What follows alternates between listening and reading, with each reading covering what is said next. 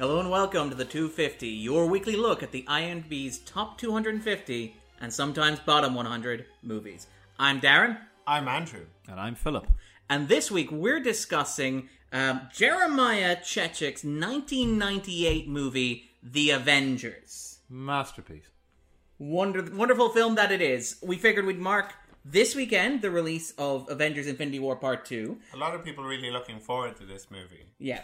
Very, very excited about seeing the Avengers on the big screen. And we're going to insult them by discussing this one. Yeah. Well, I mean, let's face it. Next week we will be probably talking about Avengers Infinity War Part 2. But in the meantime... we're trying to do a most distinguished gentleman to trick on our listeners. Yeah. To get them to download the episode promising the Avengers. Click play, yeah. Even. Still counts. Yeah, totally does, even if you turn off 30 seconds in. But no, the reason that we're doing this, aside from being incredibly cynical, sarcastic, and somewhat a little bit playful, is because just a tiny bit, just a tad. Whimsical. Yes, a lyric, yeah. But it's because when the IMDb changed the bottom 100, we had a bunch of conversations with some of our contributors, asking them what their favourite films were on the bottom 100, what they'd like to discuss, if there were anything that on the list that they wanted to discuss in particular. And we had this conversation with Phil, who is our first guest and still one of our most frequently recurring. Thank you. And Phil suggested The Avengers. This film, the 1998 version starring Ralph Fiennes, Uma Thurman, and Sean Connery. I had not seen this film before, so I thought this So we thought this might be a good idea. But before we jump into talking about the film in any depth, why, Phil? Why? Because I like to watch people suffer. I had seen this before. I watched it with you two just before we recorded, and a lot of big moments coming up. I just looked over at you two to gauge reactions, and they were glorious, may I say. Andrew, you do good shock face, just the jaw hangs. What am I watching, and why am I watching it? My life has taken a strange turn, the faces seem to say. But so myself and Andrew haven't seen it before. You have seen it before. Do you remember when you first saw this? Did you see it on release, or did you see it before it was mythical as one of the worst films ever made, or did you come to it specifically with that level of expectation? You asked me this like it even warrants this kind of discussion, but here we are. The shortest episode ever, 8 minutes. But no. I saw it, I think, probably when I was in my early teens. It just cropped up on TV. And I don't know, I think I vaguely remember liking parts of it for some strange reason, but I hadn't seen it in a long time. And like most teenagers, I must have been pretty stupid. So I figured... Hey, it's on the list. It was on the list, I think, even before the bottom 100 was rejigged. I think it might be. It might be one of the old guard. Yeah, so I figured, well, why not take an opportunity to revisit, see how wrong the whole thing is, and drag some innocent parties along with me for the ride. Yeah, because this is interesting, because and it's interesting, when we had these conversations with people, and you can listen to some of them on the anniversary special that we recorded back last November, or last October. A lot of the conversations, people like, for example, Tony, and I think even people like Luke were saying that they have actually seen more movies on the bottom 100 than on the top 250. That's a sad state of affairs. Well, it's odd because it's kind of it's the inverse for me. So the bottom 100 episodes, I've seen stuff like Batman and Robin, Street Fighter, and stuff like that. But these are all discoveries for me. These are things I haven't watched either. I haven't watched in years, or I haven't watched at all. Yeah, but when you say discoveries, I imagine it more like John Hurt discovering the xenomorph egg in Alien. You know, it's a surprise. It's not a good one, but it's still a surprise. But I mean, this is I have some very interesting, in inverted commas, thoughts about the Avengers. But there is something. Oh, I can't wait. Kind of it's kind of thrilling to watch something that is unashamedly poor and accepted as being unashamedly poor, and people and still just watch it. Having no expectations around it. Yeah, because we should talk about this. The Avengers, it's based on the 1960s British TV show. It is, and like you say, the 1960s British TV show. It ran from 61 to 69. Yeah, with Patrick Macnee and various. Honor Blackman was one of them. Honor Blackman was obviously various bits of crumpet, dare I say. Because, that's what this show is all about. Oh, posh people and totty and tea. Well, you know why Emma Peel is called Emma Peel? Because she's appealing. I don't know why. Because when they were going to replace Honor Blackman's character, the memo that was sent out said they want a woman with man appeal. and one of the publicity agents just changed it to Emma Peel, and then said it out loud and said, "Oh, that's really quite good," and was like, as names go, it's better than most of James Bond's conquest names. Let's face it. But even back in 1998 when this came out, and saying that makes me feel quite old. Who wanted this? A lot of people. There's like, for this. It's a strange thing. Like, you had a recent kind of Man from U.N.C.L.E. remake, but they released these remakes of these 60s shows, and they don't seem like they're really made for the people who watched it. Yeah, who watched it back in the 60s. No. Nor are people like who it's marketed towards going to be impressed that it was something from the 60s. Yeah, I think the problem with remakes like this, they're basically too late to their own party. Like, who is this going to appeal to? To fans of the original show? No. To hip young things wanting some exciting blockbuster? No, definitely not. Well, I mean, the two sides are competing, and they just result in this horrific mashup. This is kind of interesting because I did a tiny bit of research for this beforehand, and I was shocked, I tell you, to discover just how vibrant the online fandom of the Avengers is. Apparently, when this was released in 1998, which is when the internet was still something, it's burgeoning. It was still burgeoning. Like, it wasn't in everybody's home yet. But at the time that this was released, there were something like 675,000 active members of the big Avengers fan site online. I think it's Avengers World. 675,000. This is in 1998. Are people setting up fake accounts to upvote things? It's not a new thing. It is not a new thing. This astounded people because that astounds me. And this is the thing about the Avengers, is that it's something that mainstream culture has largely forgotten about. But it has these weird little enclaves of people who watched it, grew up, and created more art, and sort of fell. It's like that. Because it was massive when it premiered.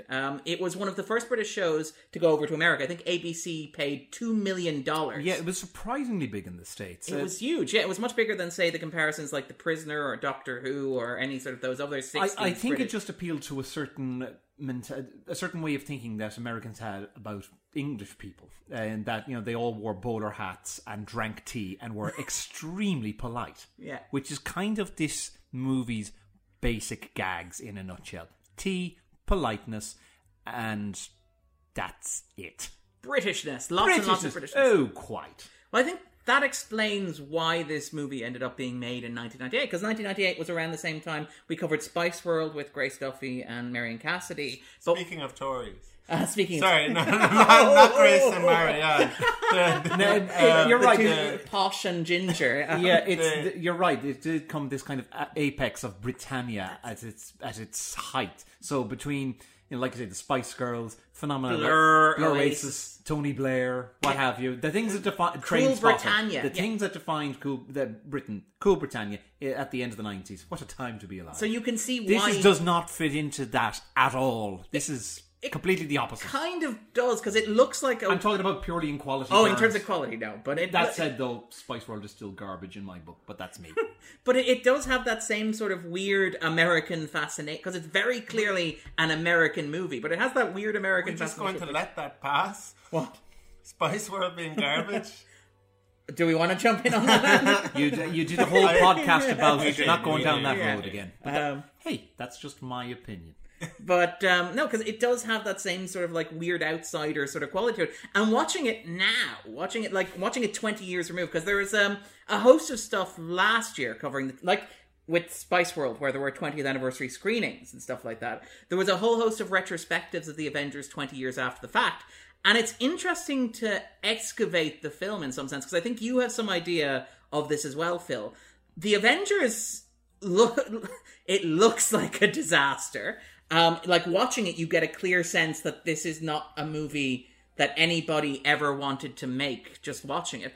But behind the scenes, there was this whole unfolding drama that provides a whole host of interesting context for it. Yeah, this is fantastic to read up on. I think even there have been entire books written about it. But behind the scenes stories, they mostly result from after the fact. So, the whole thing went through its usual casting and pre-production, relatively straightforward. It was only when it came to the editing and post-production that the studio realised they had an absolute bomb on their hands.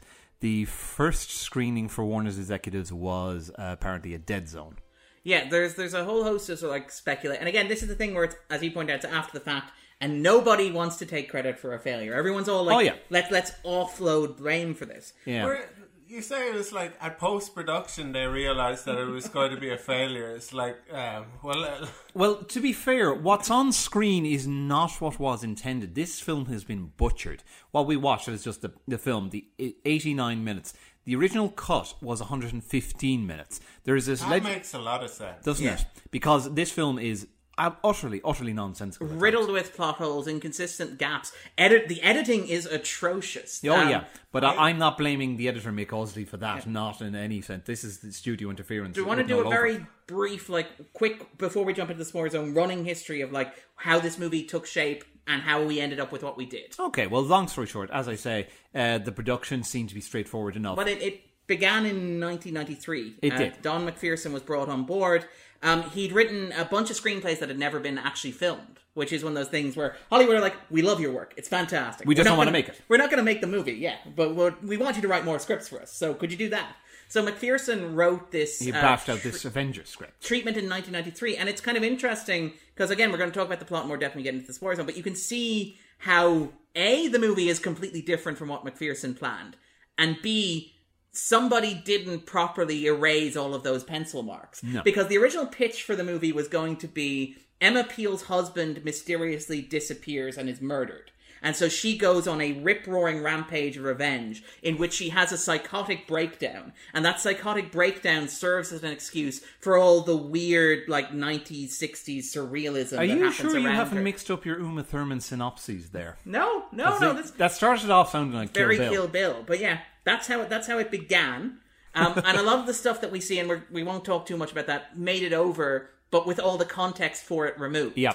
So it's whoa, all this stuff is very strange and very weird, but we're not going to explain any of that. Yeah, it's like I said, the film is completely butchered. After a legidarily horrendous preview screening in Phoenix, Arizona, the studio took the film back, chopped over 25 minutes from the film, and what you're left with, and also they pushed back the release date, about 2 months. Yeah, and out came what we now have and know as the Avengers. Well, the director in question... Jeremiah Chechik, not the first choice. They offered it to David Fincher. He wanted it if he could get Charles Dance as John Steed. Come on, tell me you don't want David want Fincher's that film. They also offered it to Alex Proyas, director of The Crow. He opted to make Dark City instead. Yeah, Wise which choice. was a good call. You can't really talk against Ray Fiennes, though. Yeah.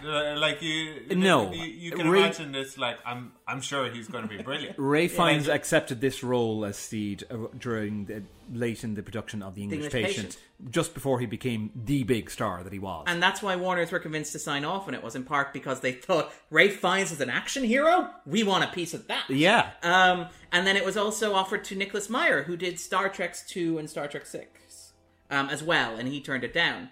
But the thing is that... Jeremiah Chechik he was given it because, and I find this so strange, Warner Brothers were thankful for the job he did on Diabolique, the remake of Les Diaboliques from a couple of years previously with Sharon Stone and Isabella Gianni. It's terrible. So how he ended up with this is beyond me.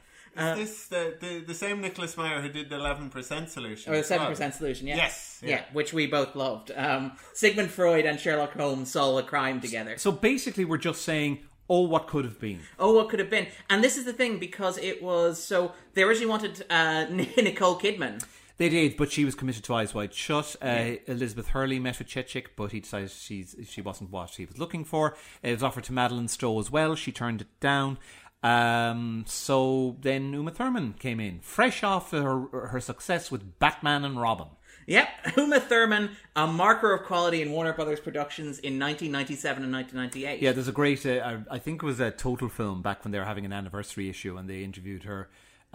So what were you doing around the time we came out, our magazine first came out? I was either promoting Batman and Robin or shooting the Avengers. Boy, you guys had a better year than me. But what happened is apparently there was, the issue with the film was that it was like as if there's a singular issue. But apparently, so the film had a bunch of champions in Warner Brothers at the time. The big one was producer Jerry Weintraub. He had been trying to get this made for a decade, and I still, 20 years on, I cannot understand for the life of me why. And Billy Gerber as well on the inside of the studio was pushing for it a lot. What happened was Warner's had a truly disastrous year in 1997 due to the twin releases of Batman and Robin and The Postman, one of which we'll be talking about on this podcast at some point. Also, you like Batman and Robin? I do like Batman and Robin, and we're going to talk about my God, we're going to talk a little bit. You're the one. Oh, there's just one of me. And then they also had like a number of huge projects have the bottom fall out of them. Tim Burton's Superman Lives, starring Nicolas Cage, for example, was supposed to be a 1998 release. Again, what could have been? What could have been? I Am Legend, starring Arnold Schwarzenegger, was supposed to be a 1998 release as well, and that fell through. And so they were left with the Avengers. They fired Gerber. The guy who came in had absolutely no affection for the Avengers as a concept. He didn't understand why they were making this movie in the first place. Check it. No. Chekik was the director. Right. Chekik the producer. Chekik was already not shooting. Weintraub. Yeah, not Weintraub. Just the producer who came in. He's unnamed in a lot of these oral accounts. That's probably for the best. That's probably for the best. But the thing is that he came in, he didn't like it. And according to Chekik, he was the one who scheduled the infamously disastrous test screening that Phil alluded to, which was in Phoenix, Arizona, right? Yeah. It was, and it was recruited primarily from Mexican Americans who would have had no experience of the TV show and no connection to British culture in general. And they were sort of pooled together and asked what they thought of the film. People who had no real interest in anything vaguely British sounding. And the results were disastrous. Yeah. Chekik was sent back to the editing room with a number of instructions, some of which are spoilery, so we'll talk about them in the spoiler zone, but one of which was that he had to cut 20 minutes off the film. And he did this dutifully. It was released. Warner's did not screen the movie for critics before it was released, which is always a bad sign. They cancelled the premiere. Yeah. Which is an even worse sign. Yeah, and as I said, they pushed the release date back 2 months to August 98. It was supposed to be released in June, but at least Warner Brothers did the Michael Douglas picture of Perfect Murder to fill the gap. Do I remember what was A Perfect Murder? It was a remake of Dial M for Murder with Michael Douglas and Gwyneth Paltrow. Was it any good? It's all right. Okay. This is long before you were obliged to watch movies, Darren. Like when Darren says, I actually haven't seen this. It's like, a surprise. It's a lot better than the Avengers. They stripped out Michael Kamen, did a score for this originally? He did. He compared trying to score this film to trying to catch butterflies in a net because he kept getting so many cuts thrown at him. He couldn't, and eventually he was dropped and replaced by Joel McNeely. Yeah, and Joel McNeely came in and did the score at the last minute. Famously, when Chekik was asked about Joe McNeely's score, his response was, he did what he had to do. Which is a wonderful, the most wonderful backhand compliment from a director. That's right, assassins do what they have to do. Prostitutes do what they have to do. He was just following orders.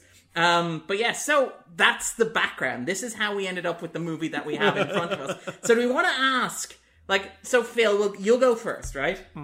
Do you think that this movie belongs on a list of the worst 100 movies ever made? Now, if you're talking about all films ever made, I'd be inclined to put it in just as an example of what happens when studio filmmaking goes utterly and irreparably bad. Yeah, why not? All right, Andrew. Yes, I would put it on the bottom 100.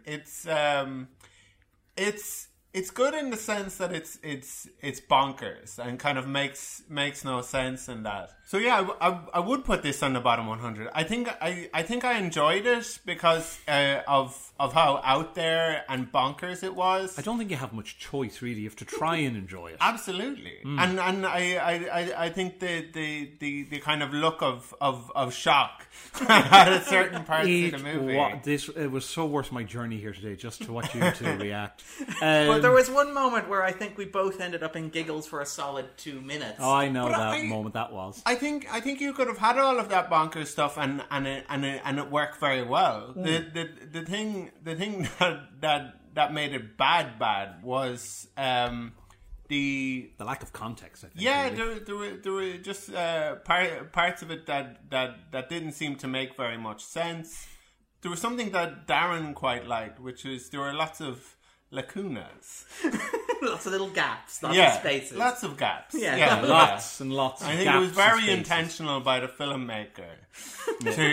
Gaps in space, to give gaps you in spaces logic. where the audience could fill in the gaps. yeah. And make you, so it could bring you along on that adventure then, with Peel and Seal. Yes, and then eventually just abandon you in the middle of everything to jump to another scene. Yeah.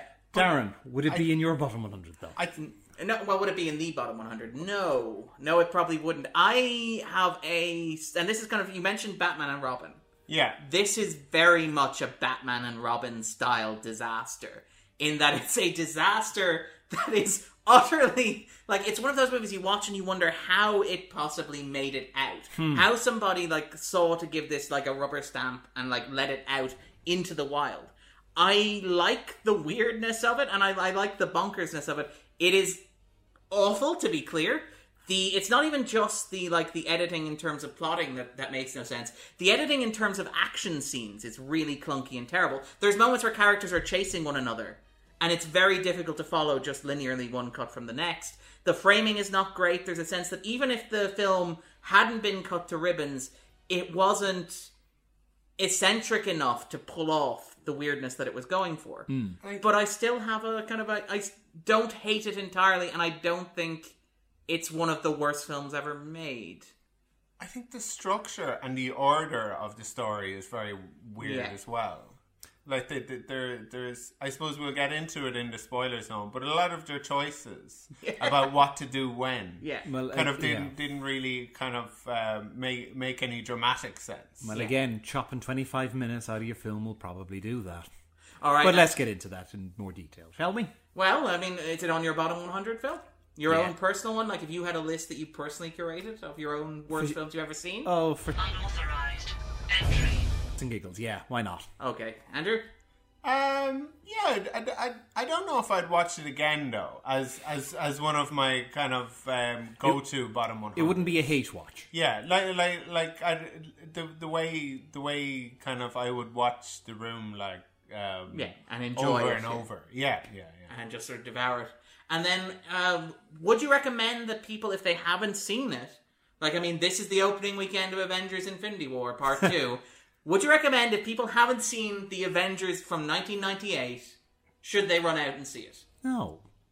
I would. It's 89 minutes, and there's some at least it's brief. Incredible moments. There's a bonkers like what is happening. Don't listen to the podcast before watching it. Yeah, because it will just spoil the experience. Yeah, because there's so much. There's a lot of things where you'll be like, whoa, what's happening and why? Like, I did some research for this podcast before we talked about it, so I knew some of the stuff that was coming, and I thought that stuff was going to be the weirdest stuff in there, but no, that stuff's just a little appetizer.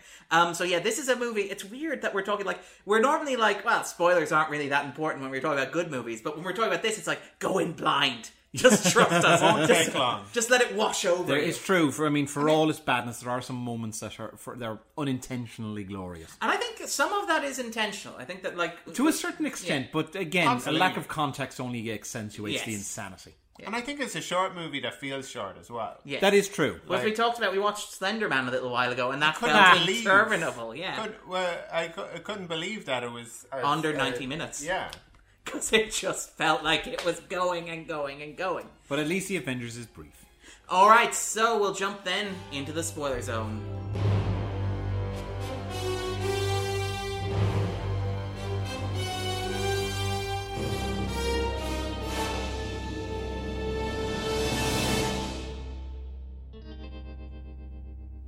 So, Phil, what is the Avengers about for you? I like that you ask the same questions of the bottom 100 as you do the top 250.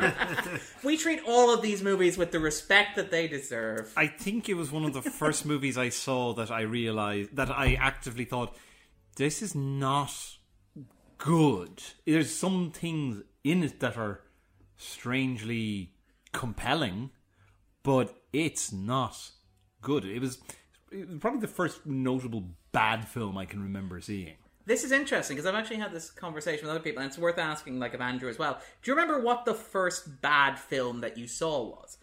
Because, I mean, this would have been 1998, so this would have been when we were all quite young. I would So have been can about, when it came out or when I saw it, I'd been something around 12, 13 at the time. Yeah, because my own, I think I mentioned on the podcast before, would have been Batman Forever, which I would have watched on a plane coming home from Ghana when I was 8. And I remember watching it and going, I like Batman. I like Jim Carrey. Why is this not good? To be fair, though, I don't think Batman Forever is a bad film per se. It's not bottom 100 material. It's not good, but it's not bottom 100 material. This is Darren's own particular my own book. Again, this take on things. Yeah. It's like I know. This is like you know that Batman movie That's awful. That's awful. I mean, Batman Forever.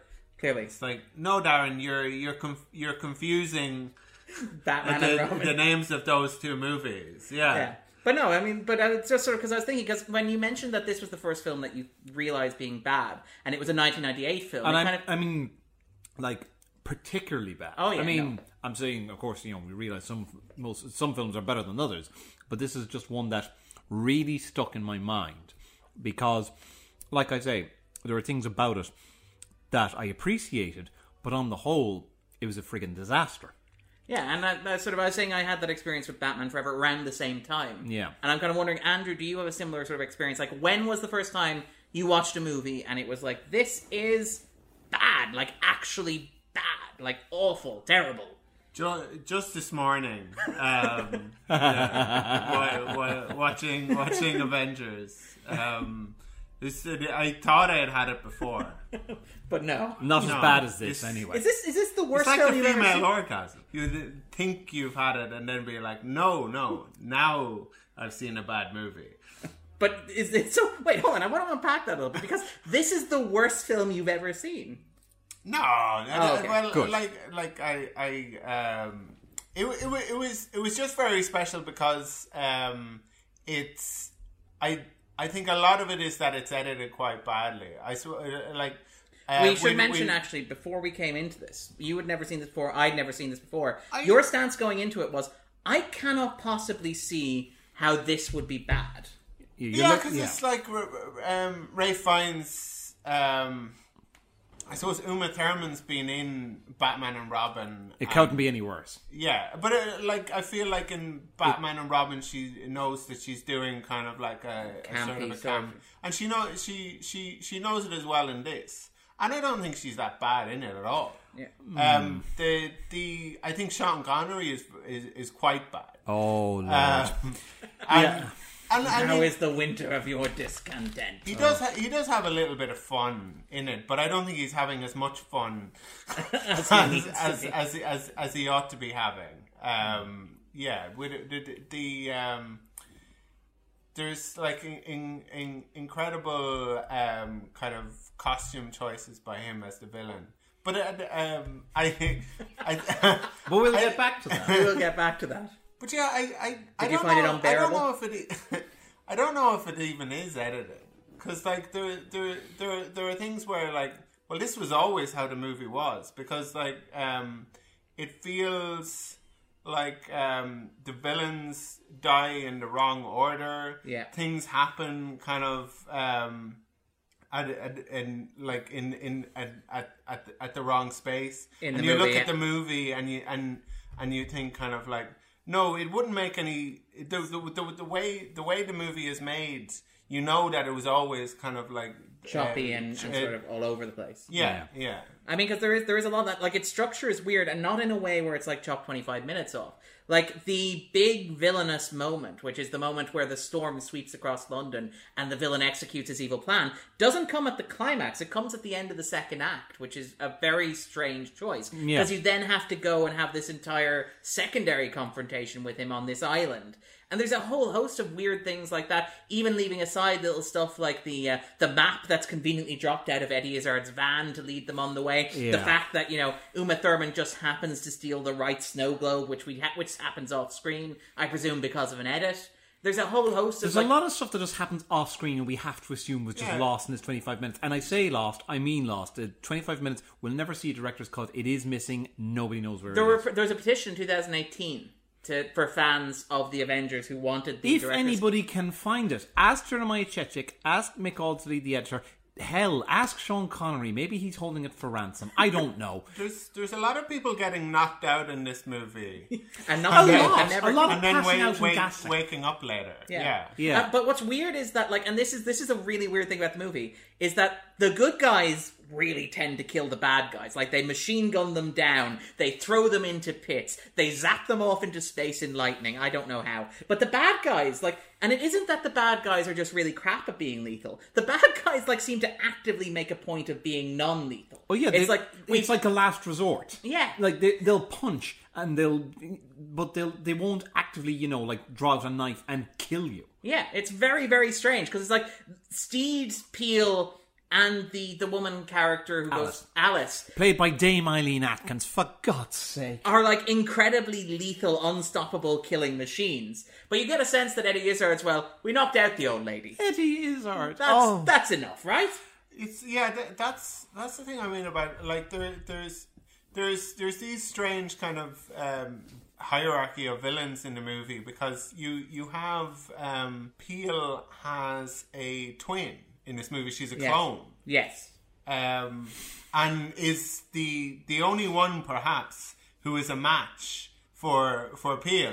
And for Steed. For Yeah. any of them, the So villains they- are routinely crap in this. Utterly rubbish. It like you've set it up so perfectly. Yeah. So you have to have the clone of Peel defeating Steed, and then there being a face-off between Peel and her clone. Yeah. And the movie just doesn't do that. No. And it is and it's like there's so much in the movie that allows them to do that, because you set up these sort of ancillary villains. It's like, well, we can kill them off quite early. Yeah. So like Eddie Izzard, Who has like one line in the film. Oh yeah, It's a great line, but it's still... I've been kind of dancing around this. What is that line, one of my huge bugbears with this film is the cast. So one of the reasons I was probably drawn to this film from the start is that Ralph Fiennes is one of my favourite actors. Always has been, always will be. Unfortunately, if you have a fondness for any given performer or a given director, anyone like that, depending on the CV, that often means you will end up wandering through some crap for the sake of completion. So Fiennes, a fantastic actor. He's made some really great career choices all told. This is not one of them. It's very hard. Yeah. I was a bit Stiff. tight for money. He was coming off the English Patient. I had just been stiffed by the studio. He is stiff in this, but I don't think it's his fault. To be honest, I actually think he tries to bring a bit of anger to the role, which I don't think would be there if it was any other actor. There are moments where he just shows a couple of flashes of actual angry enthusiasm. Underneath the sort of exterior. But other than that, it's bowler hats and stiff suits and off the tee. Fantastic suits, by the way. Great suits. Yeah. Some great tweed. Yeah, and some wonderful umbrella stuff. Like, we should note before we go on, apparently, and this is one of the things that I like about Fiennes as an actor. And we've talked about Fiennes quite a lot, doing like jobbing for money almost. But almost, but when he does it, he seems to be having fun. That's it exactly. Like, because I was having this discussion with somebody else about other actors who have done jobs for money that they're particularly famous for, who resent it. Sean Connery might be one such example with James Bond, but like even say Robert Pattinson with the Twilight movies, where there's a sense that he's ashamed of the work that he did that made him famous. Fiennes Fiennes actually said in relation to this film, he says he considers it something like a Medal of Honor to have a stinker like this on your CV. Yeah, and he's Why not? It makes the other stuff look even better. There's a wonderful, like, Guardian interview where he's like, well, nobody knows they're making crap, darling. And when I showed up for work every day, it wasn't like I resented it. I absolutely loved it. And he's talking about how, like, it was great fun on the set. Like, so, for example, Chechik recorded a birthday message to Fiennes from Sean Connery in character as James Bond. Which is like a level, like, that suggests that... That's the coolest birthday present ever. Yeah. That's fantastic. And Fiennes apparently loves it, and he talks about how, like, when he's doing stuff like, and I think you mentioned this with Harry Potter, where stuff like when he's interviewed about the Elder Wand, and he's like, I think, what's his quote about the Elder Wand? Marianne was telling us. Marianne, sorry. Marianne was saying basically, the Elder Wand, well, it's the one to have, dear. But his behind-the-scenes stories on Harry Potter are just an example of why I love Fiennes, because he's just absolutely having a blast. And I can imagine this would be the kind of film, the Avengers that is, that you would have a bit of fun on that set, because everybody's in these really silly costumes, doing silly things, and again, it's a surprisingly strong bunch of actors. Yeah. Again, I'm coming back to this. It really is a bugbear of mine that so many of them get wasted. Fiennes is about the only one I'm willing to let off the hook because I think he's trying and he's visibly having a bit of fun with it. Thurman is not the right actress for this part. Yes. She is definitely too stiff. She was cast at the last minute, and they didn't have a chance to do a chemistry read and stuff like that with Fiennes. Like I said, there were a number of actresses who were considered or turned it down, and so she did kind of step in at the last minute, and it doesn't work. The chemistry you would find is virtually non-existent. I mean, like, there are some really, really terrible, like, howlingly bad exchanges between them. Is it meant to be flirting? Is it meant to be suggestive? Oh, yeah, it is. It just comes across as awkward. Yeah. Really, really awkward. You'd better stay here with me. Is that wise? Well, you'll be safer here. We can talk things through. An official debriefing. No interruptions. You live alone, no Mrs. Steed? Since you ask. Mrs. Steed lives in Wiltshire. My mother. I had you down as a creature of habit. A bachelor's life. It's worked quite well until now. Don't tell me you never met the right girl. Well, there's always the exception. That proves the rule. Quite. You're exceptional in many things. But duty comes first. Shall we make a start? A time and place for everything. Now is definitely the time. And the place. Too tight. Push.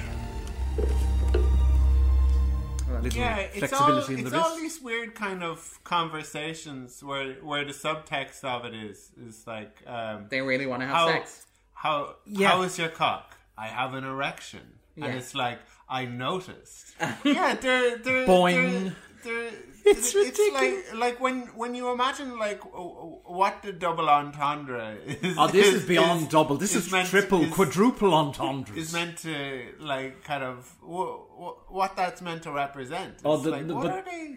What are they trying And they're to not do? even guilty of the worst ones. That has to be Connery. Connery. One should never fear being wet. Oh, no, that comes great with, you could have a good 10 inches overnight. Of rain. It should be absolutely clear. Oh, Lord. Yeah, Connery is several helpings of ham and cheese. Do we want to talk a little bit about Connery then? Because, I mean, Yeah. like, the thing about Connery is, like, how Connery got the role. Chechik had his heart set on Connery from the outset. Warner's told him there's no way that Connery will do this. Yeah, they actually suggested Michael Caine. He was in the running for quite a while. Oh, yeah, well, there's the famous story where Chechik flew out to Spain to meet Connery.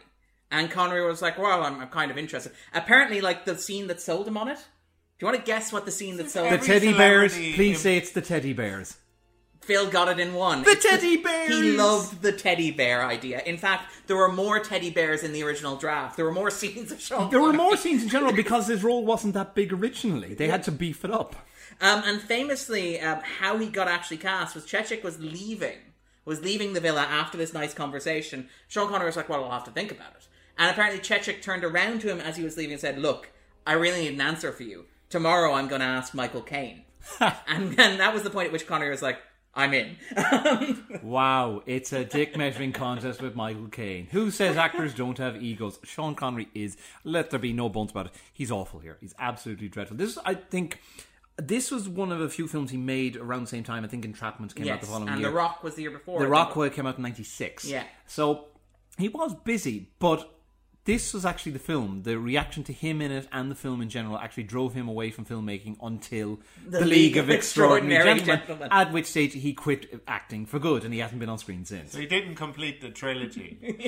Like this, The Extraordinary Gentleman, and an even worse movie. Somehow. But I mean, this is the thing about it, because apparently Connery, like, despite having a reputation for being really difficult to work with from anybody who's worked with him, what you get out of the directors who worked with him on this and The League of Extraordinary Gentlemen is that Connery apparently had great fun on the sets of both movies, and apparently really, really enjoyed himself, as I recall. Except on the set of The League of Extraordinary Gentlemen, when he didn't even want to talk to his director. Really? I thought he was No, very excited about the Norrington. action. Stephen Norrington hated him. They hated each other. And I think there was a point where they were only communicating through aids. That's fantastic. Yeah.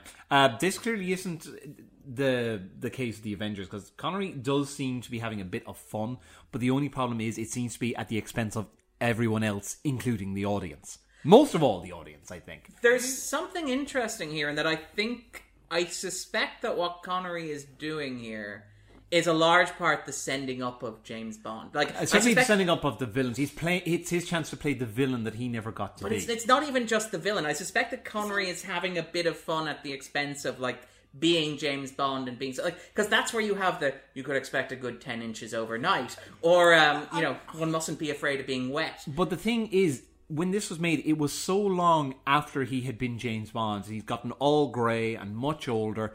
And it just like, I can't even connect this Connery to the Connery of the Bond Never Say years. Never. That's it. Yeah, that's the closest. And even he already made his Bond spoof with Never Say Never Again. So, what was the point?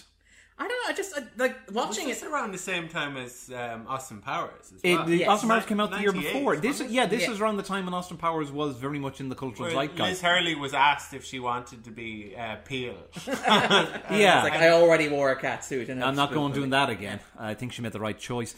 I think so. Oh. Well, this is that weird sort of British fetishism in American culture around the same time. The only issue is that this doesn't seem to be... Because it is a very consciously Britishy film in that it, like, shots of Big Ben, shots of London Bridge, but tea in the car, a car that serves tea. It's only the cliches of, like, if it was a point that Britain, England in particular, could be offended for by a cultural appropriation, this would be it. It's every possible cliche. Tea, Big Ben, bowler hats, cat suits, red telephone boxes, umbrellas, posh accents, the works.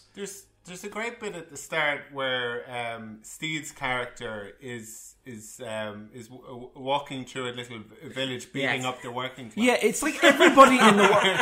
Yeah, everybody in the world is in their place. Yeah, everybody's become blood hungry. It's ridiculous. Of course, it's just a training sequence in the end, but it's so silly. No one is above suspicion. There is no such thing as the milkman. The milkman, the mechanics, the little old nannies with their babies. The only ones that want welfare. I kind of wanted killer nuns, but they couldn't even give us that. Oh, the Church of England is complicit, I think, is the argument the film is making.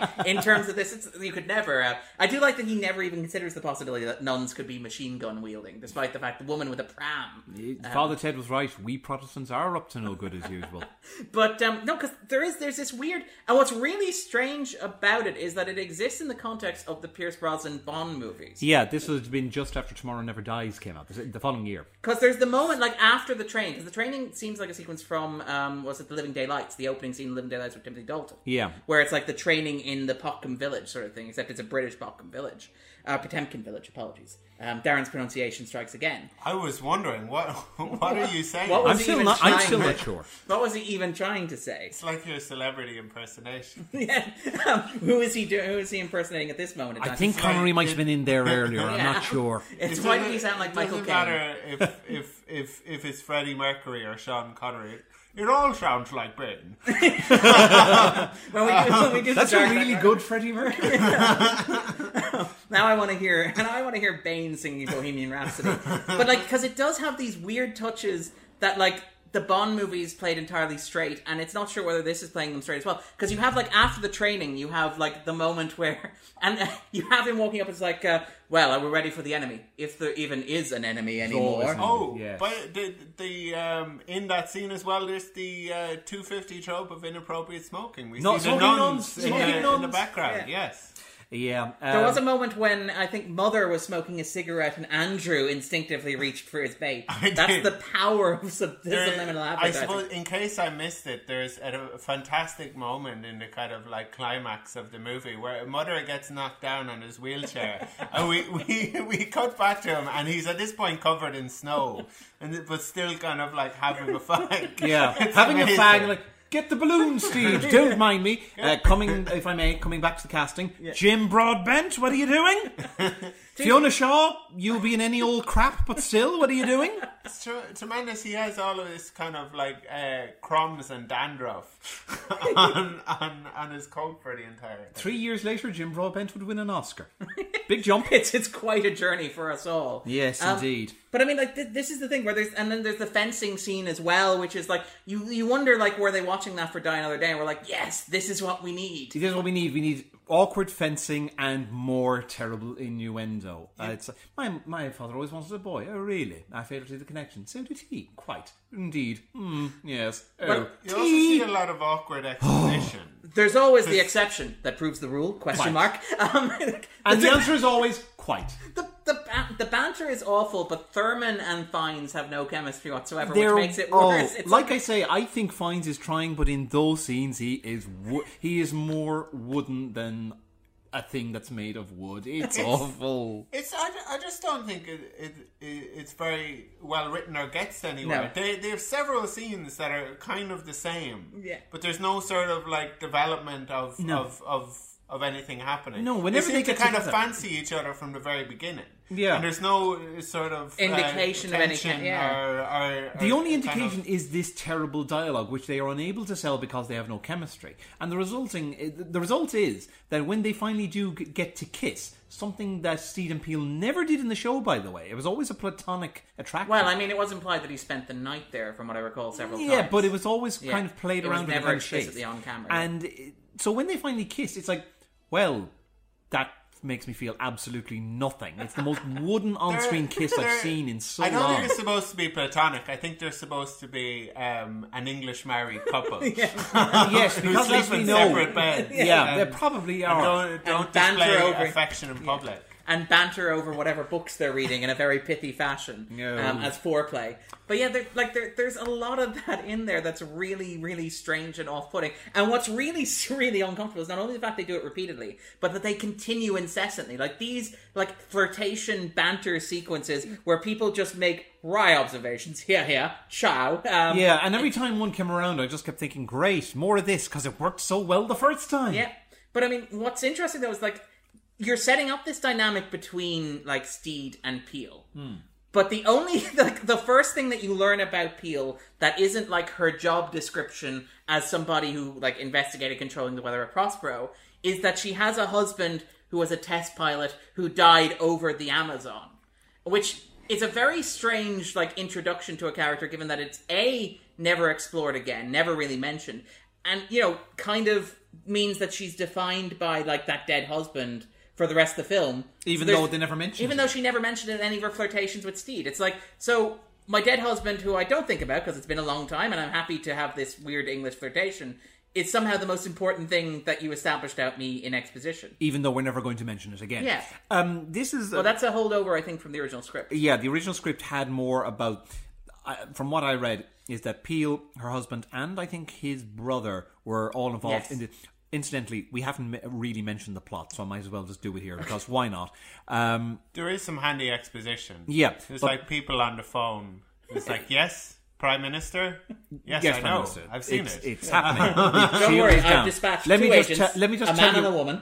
Let me just tell you what you already know. But the original, I think the original plot was basically that she, husband and brother, were working on this weather shield. Yeah.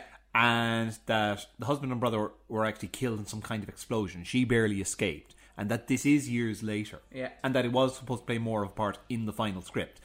But a lot of it was lost, I guess, in rewrites and whatever remnants of it that were supposed to suggest that Peele is clearly suffering with some kind of PTSD or mental illness as a result. Because is lost in the butchered edit. There's a really strange moment later on where they're this is after Steed has seen Peele with her clone together.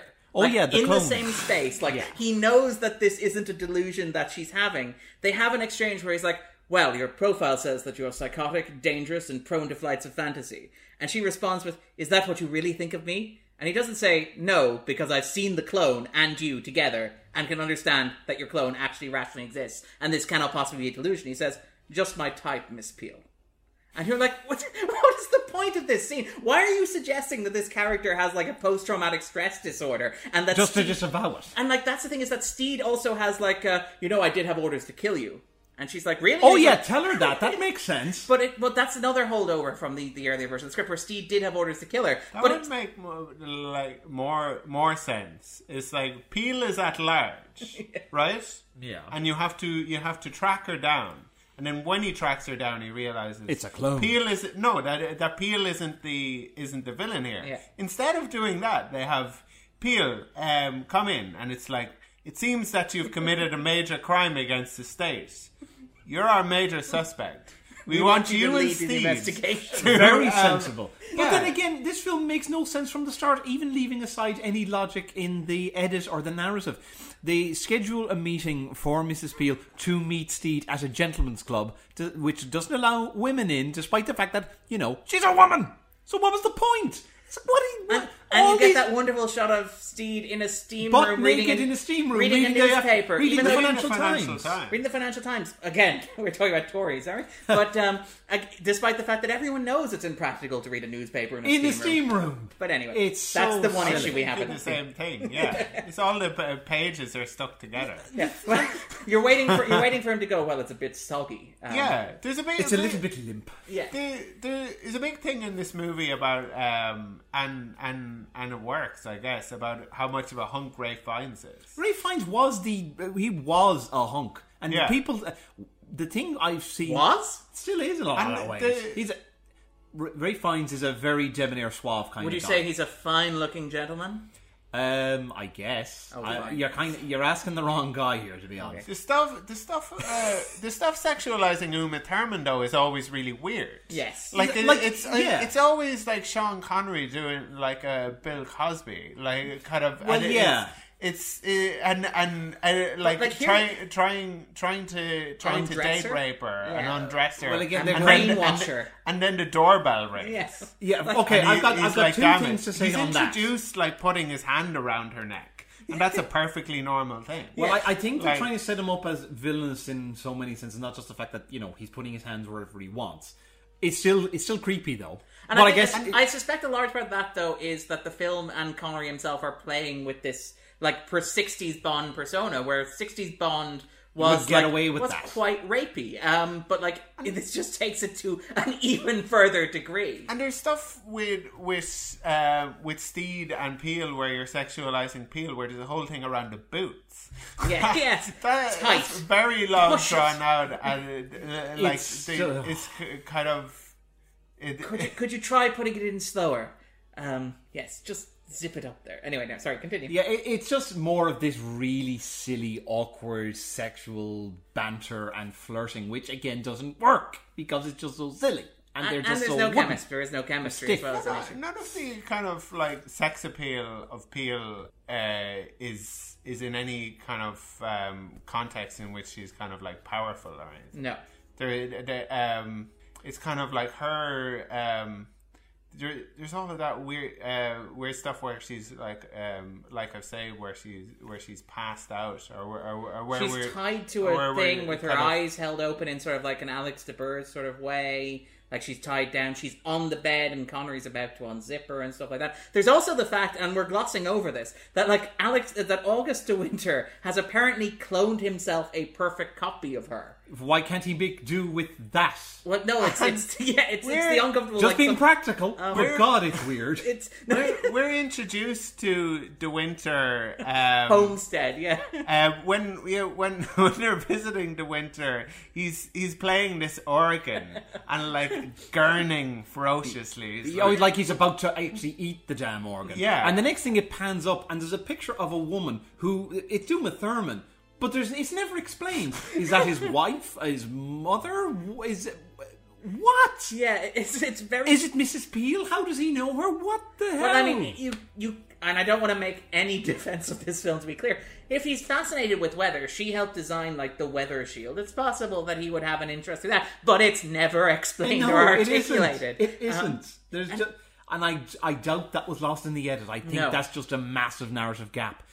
Clearly, whatever changes were made at the direction of the studio to the script, they never actually bothered to update all the to drag everything else with it. Yeah. Something I really hate in movies as well is lazy science nonsense. You mean photons and protons and antimatter? Yeah. Yeah, as soon as I heard the word antimatter in this, I thought, oh, now it's falling apart. Yeah, it's like protons and ions are they can't meet. It's like that's not how science works. You're sciencing wrong. Yeah, it doesn't really kind of make any sense. No, they could have actually just made the film a less painful experience and made it faster by just have someone say, "Can you explain all this to us, Mrs. Peel?" It's just gobbledygook. Quite. Moving on. Well, I mean, yeah, you get the sense that would be the thing to do, because there's a lot of conscious, nonsensical whimsy in this movie. Some of it works, a lot of it doesn't. Yeah, the strange thing about this film, and I don't know where Chechik is coming from with this, there's almost like attempts at surrealism in the film, and they just adds to this fever dream atmosphere that the nonsense of the script is.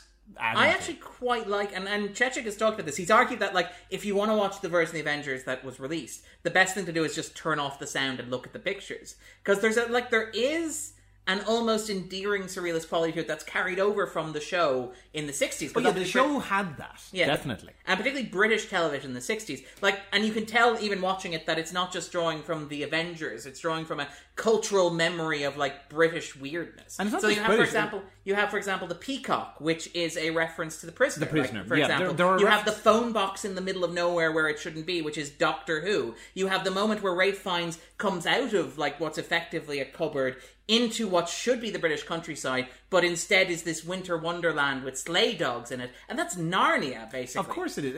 It's not just British stuff. It's also like things like Lost in Space, where basically they had to paper over their limitations in their budget and just injected nonsense. Yeah. So, you could land on a foreign planet and suddenly there's like a Viking heroine singing a soprano on a horse on another planet. It is all born of that kind of 60s, that nonsense of the 60s TV shows, which are born out by their limitations in budget and just going for broke. Doctor Who is all about that. All these shows, like you mentioned. It's worth noting, even, for example, like that Potemkin village sequence that we're talking about. Steed walks through one of the doors and it's very clearly a film set as well. Like, it's got the little boards propping it up. Like, that sort of aspect of surrealism, like, appealed to me. The famous sequence, the bears. Like, the teddy bear sequence. Picnic, which is like... And this is the scene that sold, like, Sir Sean Connery on the film. Yeah, and this is the scene where just before I came along, I looked right at you two. I watched both jaws drop, and it was wonderful. Do we have to call him Sir Sean Connery? Well, he is. Sean. I remember one time living in England being told, like, I was working in a hotel, and it's like, this guest must be called, what was it, Lord? It's like, I'm not going to say that. Just on general principle. Yeah. Not my lord. It's not my lord. I have one lord, and it is Jesus Christ. Thank you, Andrew. Or maybe you could have gone the other way and taken the piss. Oh, thank you, my sweet lord. But yeah, like, there's this... And I kind of like that aspect of it. I also like that so much of it is based on terrible, terrible puns. August de Winter... The bees that attack using Stinger missiles. I should have known you'd love this. Oh yeah, there were parts of it that I was sort of... They're August sisters. Mother named April. Sisters May, June, July. Yeah. Oh, and there's that sort of... or the fact that the entire plot is anchored around the idea that August de Winter wants to create a second Cold War, or a hot and cold war. And I was like, this is kind of like, this is a movie that... What is he talking about, by the way? No, I know I do. No idea. It's like they say, it's like, oh, you believe in that?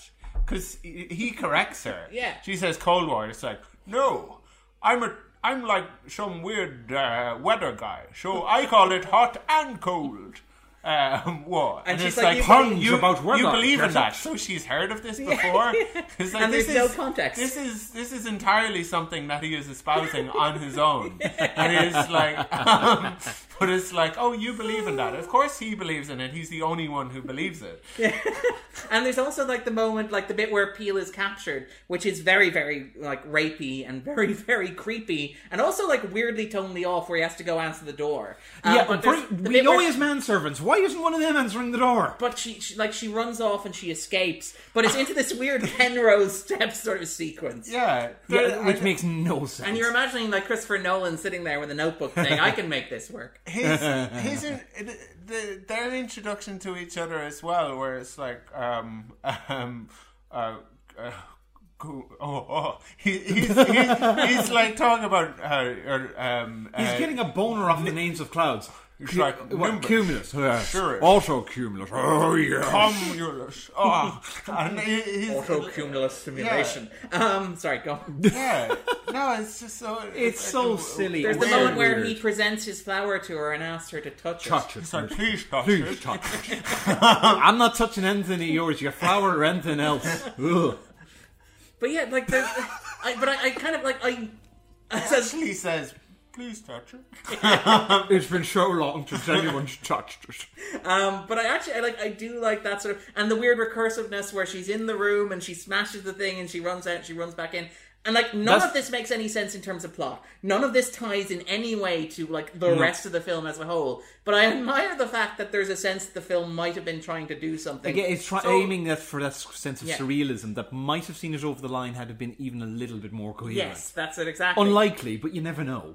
But instead, you get it sutured to this weird 90s superhero plot. Like, and again, you can tell that this is a 90s plot because the entire plot is global warming. So like, he has a weather machine, but he also has like all cloning. This like cloning and illogical architecture.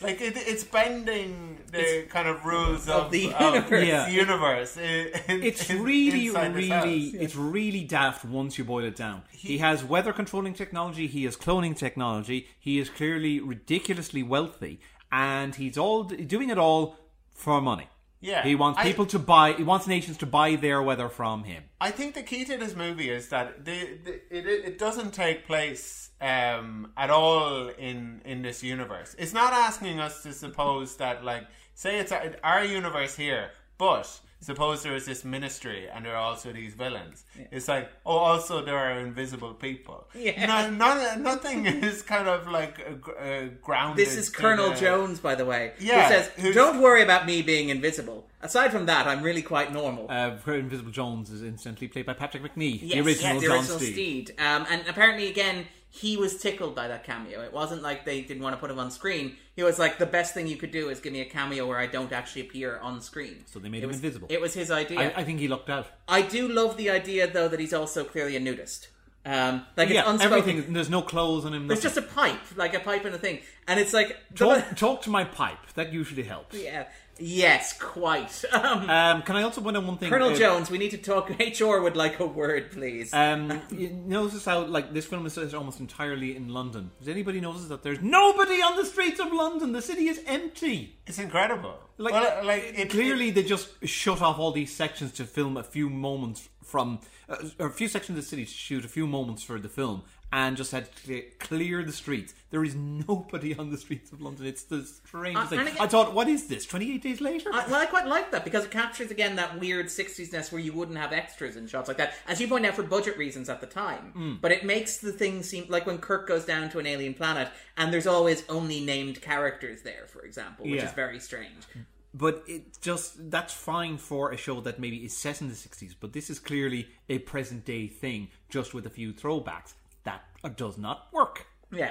Well, I mean, that's one of the big issues with the film is that it tries to take this level of surrealism and weirdness. And run with it. And then impose like a regular structure over. Like, for example, you have like these little like legends that appear that tell you who these characters are when they're introduced. Because heaven knows they can't introduce themselves. But also because like the movie seems to assume that knowing that Mother is the head of the ministry will make the movie make any more sense whatsoever. It's like a Warner Bros. Executive is like, you know what, the film has some logical gaps in it, but I feel like if we tell people that this is John Steed, that'll solve a lot of our problems. Well, it's like mostly in the movie, they're just kind of like overtures to things. Like they do that classic thing in movies of chess, where there's no sense of kind of chess is a smart person's game. Chess is a smart person. Even chess movies. Like I recently saw in Pawn Sacrifice. That's one with Tobey Maguire. Yeah, and they don't really have chess in the movie. As in, you can't see the board. They do that thing because they assume people don't know how to play chess or aren't interested in. Yeah, but if a person was interested, it's like it wouldn't mean anything to you. Yeah. Just a little trivia note: the chess moves that Steed and Peel play in the movie are the same moves that are played by the characters in the Blade Runner. Which has there are actually a few ties to Blade Runner. Most notably when in the climax, the ridiculously limp climax with Connery and Fiennes dueling, and Fiennes is dangling over a ledge, and Connery looks at him and goes, "Time to die." It's not often I say, "Where's Rutger Hauer when you need him?" but it needed him there. Yeah.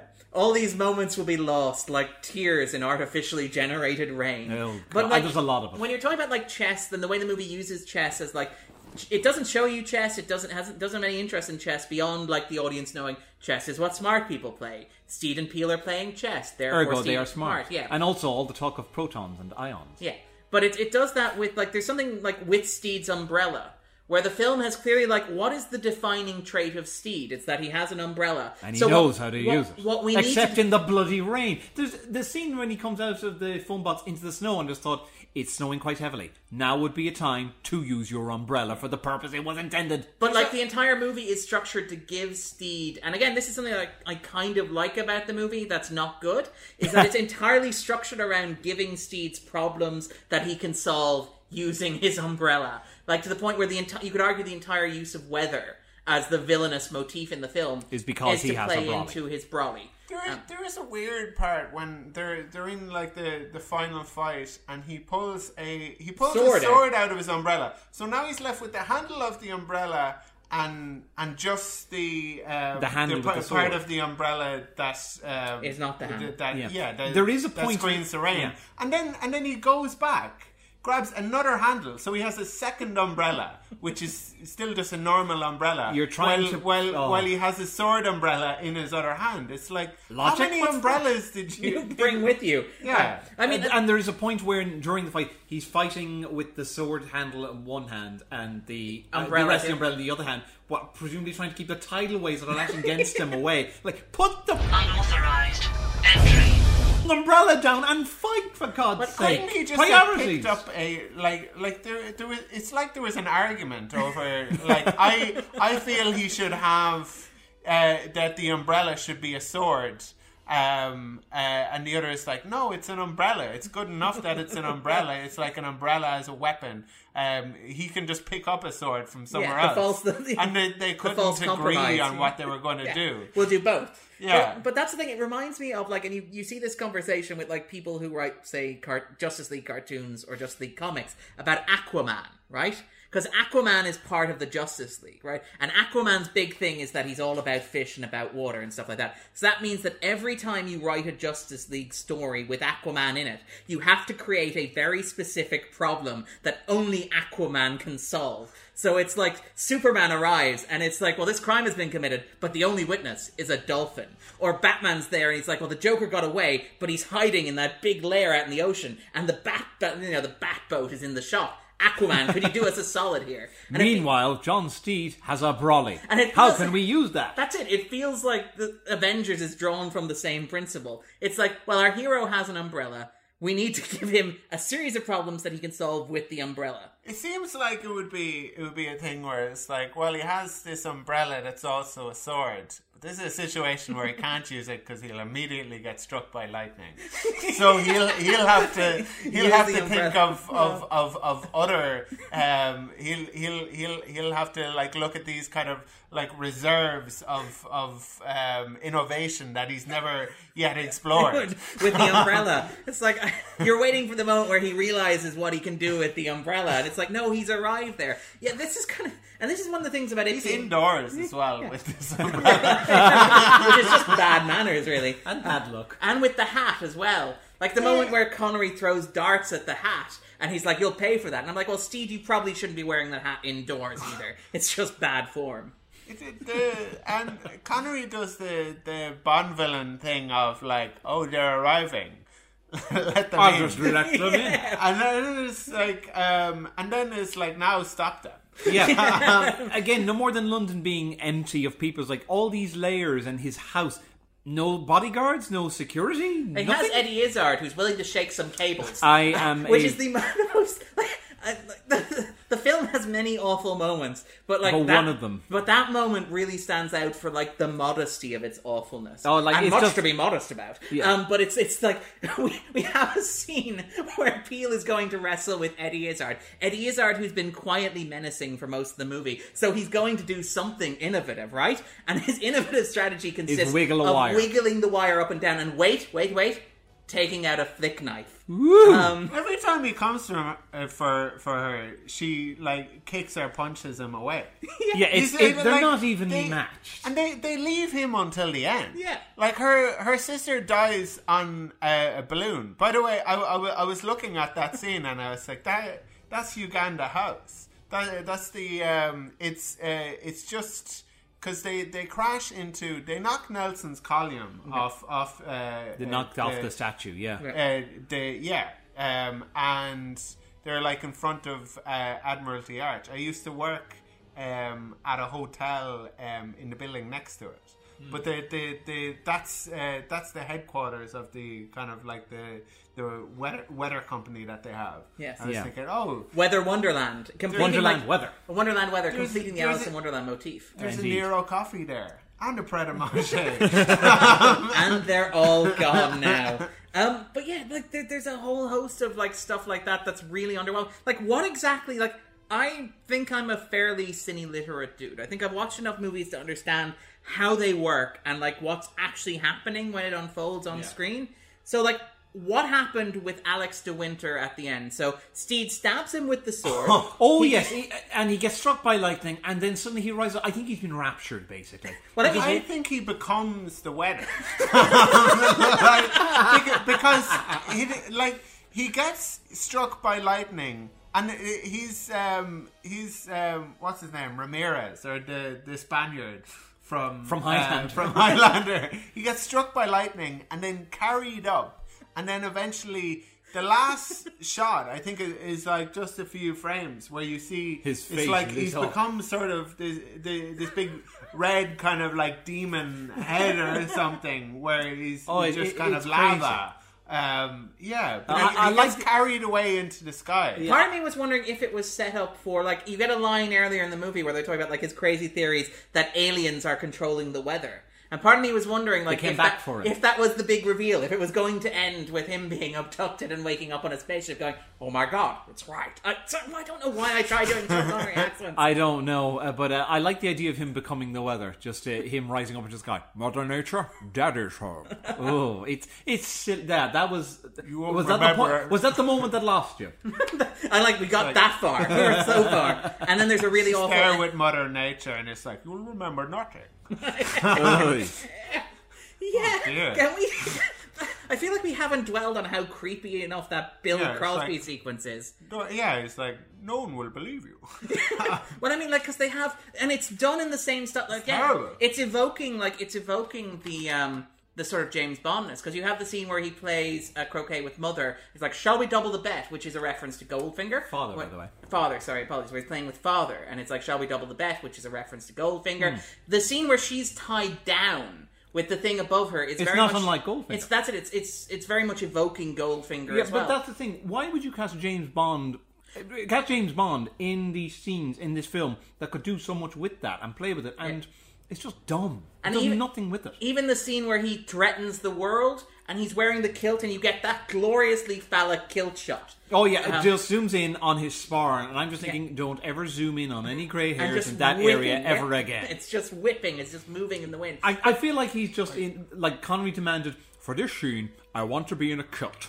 But no, that's it. Part of me suspects, though, that it's like, again, and this is maybe me giving it too much credit, is it's playing with the James Bond cliche of, like, the villain who is, like, ridiculously exaggerated as what they are. That would be fine if I found the film intentionally funny, which it never is. Because this is, like, a Bond villain... I don't know, the teddy bear sequence. Don't get me wrong, I laughed at it a lot, but besides it, I don't think the teddy bears were intended necessarily as funny. I think they're meant to be surreal. Yeah. And it works surreal, well enough. yes. Funny, I probably think not. them looking at each other though. Yeah, or even the bit where Steed is like investigating this, and he hasn't thought to put on the teddy bear costume, which is a shame because you get the great moment where he pulls off the mask and he's still got the bowler hat on. That Wait. would have been funny. He's throwing these poison darts at these people who are in these big, thick How teddy that many bear layers suits. are clearly quite big. Yeah. It makes no sense. Well, I mean, like you do have that sequence later on with the globe where he hits it with his cane, but again, like this is the Oh, like it goes into the screen, into the camera. Into the camera. But this is very much like this is the movie doing like a Bond villain where you exaggerate their nationality or whatever, like, you know, Ivan the emotionless Russian killing machine, or you affect Koto as like this Caribbean drug lord who's also into voodoo or whatever. This is like doing that, but what if he was British or Scottish particularly? And it's like, well, of course he's great at golf. Like, of course he's got a great backswing. I don't know. Maybe I'm reading too much into it. Yeah, you can have that one. It's about it makes more sense than anything in the movie. But I do love the idea of like a Bond villain who's British but Scottish as like a kind of a 90s thing. His buy-in for this is like he's bought off the ministry and a whole lot of scientists, and he's given them each $1 million each. $1 million. Yeah, and But not pound. No, So never that- pound. So he spends, say, what? There's like 12 of them. Yeah. Let's say there's like other costs. The I love thing the- he's going to get from this is I was wondering when he's at this thing. It's not the UN because this isn't the universe. The Council of Ministers or something. It's the Council like of Ministers where you have all of these stereotypes, like guys wearing fezzes and Military dictators wearing military uniforms. And of course, Yeah. they meet on St. Swithin's Day. exactly. And but I was thinking during that, I was like, how much can they give? How much is he going to charge for this? Obviously, he needs to set it at a price that like people will be able to pay, and it is like 10, And he has at the same time 10% offset of his costs. gross national Of the GDP product. of Great Britain is what he wants from Britain alone. Yeah. Yeah, and No. then from each country according to their. I was about to say, I'm imagining like smaller countries being like, "Woo!" It's like, It's like, what are finally. you gonna Any do? country, if they were able to just divvy up Cut enough, off they could 10. have any temperature they wanted, any climate they liked. It's like, well, we're actually in mass amounts of debt, so this is working very well for us. Yeah. And I think you have to create like areas of low pressure and areas of high pressure. Like Andrew, look at you trying to presumably apply logic to Sub-Saharan this. Africa like are also going to have like we've never had such great weather. I love the idea. And How also- are you ransoming like Australia? Well, you've got heat waves at the moment, so how would you guys like some snow? Sorry, I'm going to stop doing the voice. No, don't Yeah. ever stop. In fact, talk like that always from now on. No, but anyway, but yeah, the evil plan makes no logical sense. I do love. Really? I do love though. Like this is, and then this is like my pet like '90s nostalgia kick going on. It's so 90s. is. It's global warming. It's like this is like basically there's no Cold War anymore. So let's make a movie where global warming Remember is in the the villain. 90s when we were worried about global warming? Yeah, well, remember- before we knew the facts. Yeah. that they're all fake. But yeah, this is around the time. Like, didn't we close the hole over the ozone in the 90s?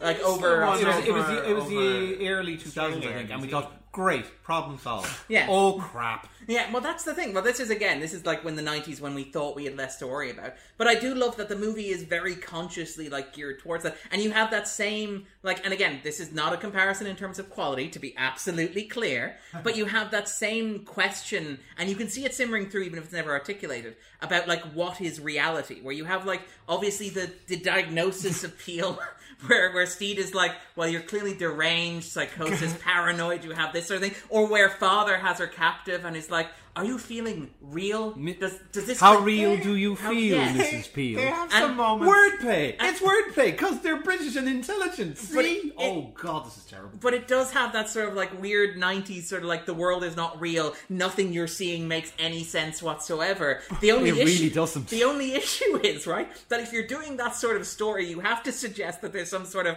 like objective reality. If Peel were going insane and having a nervous breakdown, Then like, what is reality? reality? Then what is sanity?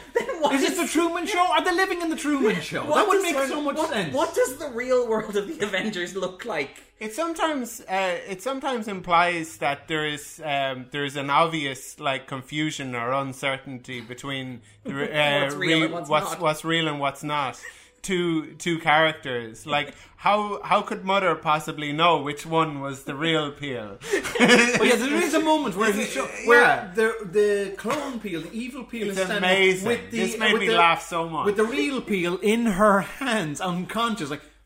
Wait a minute. Yeah, there's the moment where Mother says... Give me a second, I'll get this. Yeah, where Mother has the gun, he's like, hand over the real Peel. And then she responds with, certainly, but which one? Now, to be clear, they both look like Uma Thurman, but one of them is an unstoppable killing machine in a catsuit. The other one is unconscious and draped over in her hands. It feels like this is not a tough question. Hand over the prisoner. And it's like, which one is prisoner? Yeah. The one who's obviously... incapacitated, or the one who's carrying the one who's obviously incapacitated? And then just to cap it off, Father knocks Mother out of his wheelchair and goes, it really isn't Mother's Day. Oh, God. Well, I mean, there's also like... Each line gets more and more painful. There's also the moment where needed a macaroon to figure this puzzle out. To get it going in his head. I do love the idea that and then there's the moment where Steed comes out and he's goes to help her and he's like, the balloon, they're in the balloon. And it's like, really, because there are so many other places that they would be. You run out and there's an air balloon slowly getting away. Where could they possibly have gone? And not only that, it's also with nonchalance. Like you said earlier, he has the cigarette in his hand. The balloon, Steed. Don't mind me. Yeah. I'll just freeze to death here. But I love the idea that, as the balloon's exploding, you just have Mother stroking his chin going, I wonder if the unconscious one was the fake one. And it's finally got it. The worst mode of transport as well. Yeah. It's like, let's get away. Let's start this up this weather Literally balloon. a weather balloon. And it's like, oh, it's going off course. It's like, you mean it's not following? I suppose the balloon makes Considering there's inclement weather outside, that's surprised. I feel like for a man who controls the weather, I think he probably could have thought this out. The balloon as a mode of transport probably just makes sense in the context of this movie, because I guess he's deciding which way the wind is blowing. This movie. That's lovely. I like that, Andrew. But I mean, it also plays into, and again, this is the design. It still gets it to crash into a building. Yeah, and not just a building, into his company's headquarters. But I mean, this is the thing where there's and the imagery here isn't actually that bad, because you've got a whole host of this weird, and again, ties back into the abstract imagery. All these circles, which you get the balloon is one of them, for example, the ball, the globe, but even have that sequence where Steed and Peel. If this were Key and Peele in those roles, this would automatically be much improved. I'm just imagining Peel in the catsuit at the moment. Actually, or in fact, Fiennes' impression of Key. I'd watch that all day. But even the moment where they're walking across the river in these giant hamster balls. Yes. Towards a man who can control the weather, by the way. It really doesn't seem... Oh, yeah, he can't blow them off course. Yeah. But I mean, there is all this nice circle imagery, which there's a sense that the production design on the movie is actually not awful. No, it would look the part if they actually knew how to shoot it. Yeah. Like you say, the framing is terrible, the editing ensures you can't see anything. And even to be clear, it's not the editing we cut 20 minutes out, it's the editing scene to scene. Or even within scenes. The scene where Uma Thurman is chasing the black bear that turns out to be her on the roof. Where it's the bear lands on her, and there's this weird, long, fast zoom up the building to her punching the head off the bear to reveal the clone. There's another moment where Mother arrives at the house with Peel and Steed, and you have this crazy camera zoom. Yeah. Whoa! It's like Bill and Ted. Whoa! Listeners can't see myself and Phil reeling in and out from the microphone, but we actually are. You can probably hear us. Appreciate the effect. There's a whole host of things like that, or even and there's some of the bits I love, like the bit where Steed walks around the corner and there's a little red bear in the lift and he just points J'accuse Monsieur Steed, which is just beautiful. But you also get a lot of these weird moments where the camera isn't positioned well, so you have no idea who's chasing whom or why. Gets to the basement and they're throwing the red bear costume into a skip. Yeah. Right outside the place where they had the meeting. It's I think that's because Eddie Izzard's character isn't one of his co-conspirators from the Ministry or the Science. He's just a grunt, a henchman. He's a henchman, and he doesn't want to have to explain his evil plan to him after having explained it to all of the other guys. So I it's have like, one question. Why would you... I love the idea. Sorry, just we'll come back to this in a second. But I love the idea that this ties back into your whole like revolt against the working class. Is that like the reason that Winter has this meeting with the teddy bears picnic, isn't so that they can't know each other. It's so that he doesn't want to explain that he has a member of the help in the room with them. And the only way that he could think about justifying it to all these upper class people was to make them dress as giant teddy bears. Sorry, Phil. No, my only question is, why would you cast one of the most charming and wittily gifted speakers in all of comedy as a mute? Yeah.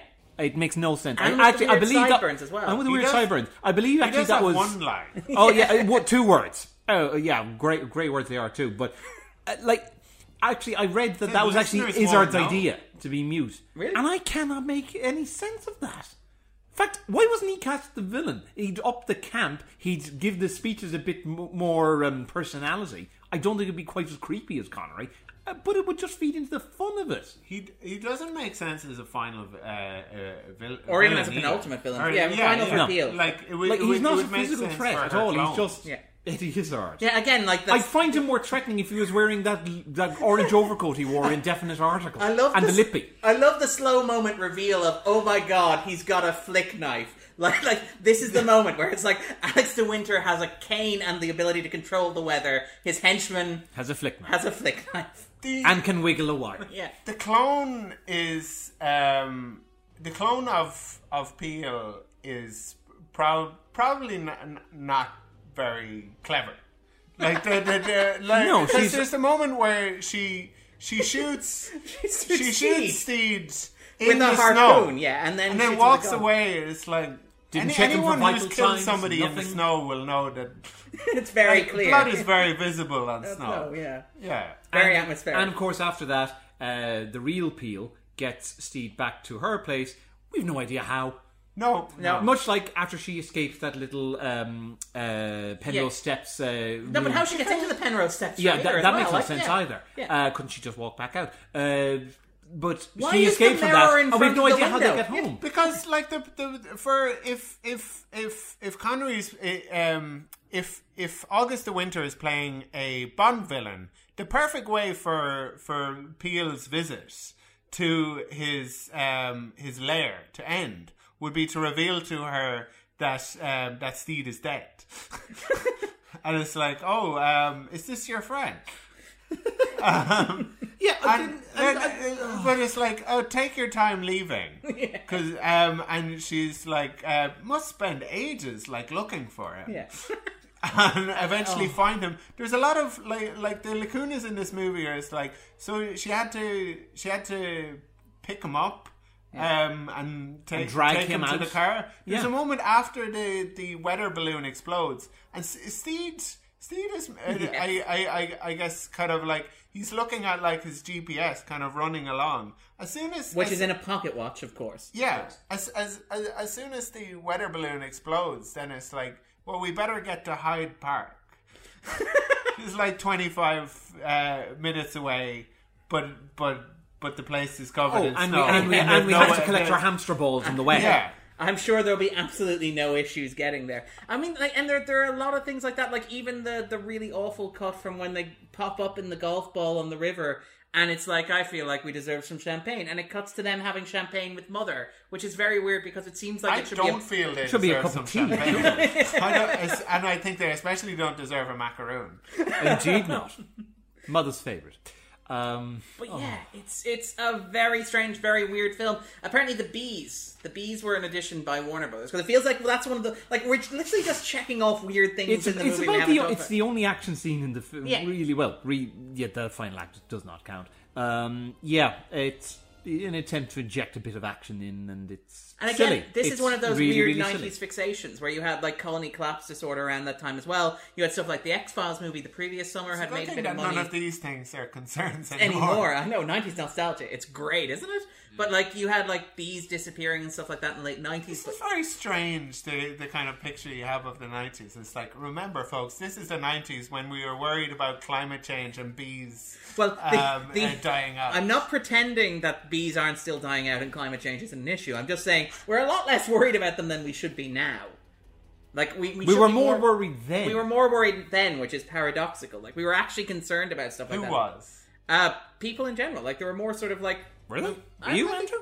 Okay, I remember there being a big thing about the hole over the ozone and having to cut off the, those things called the CFCs. What, from what CFCs and stuff. experience are we speaking from?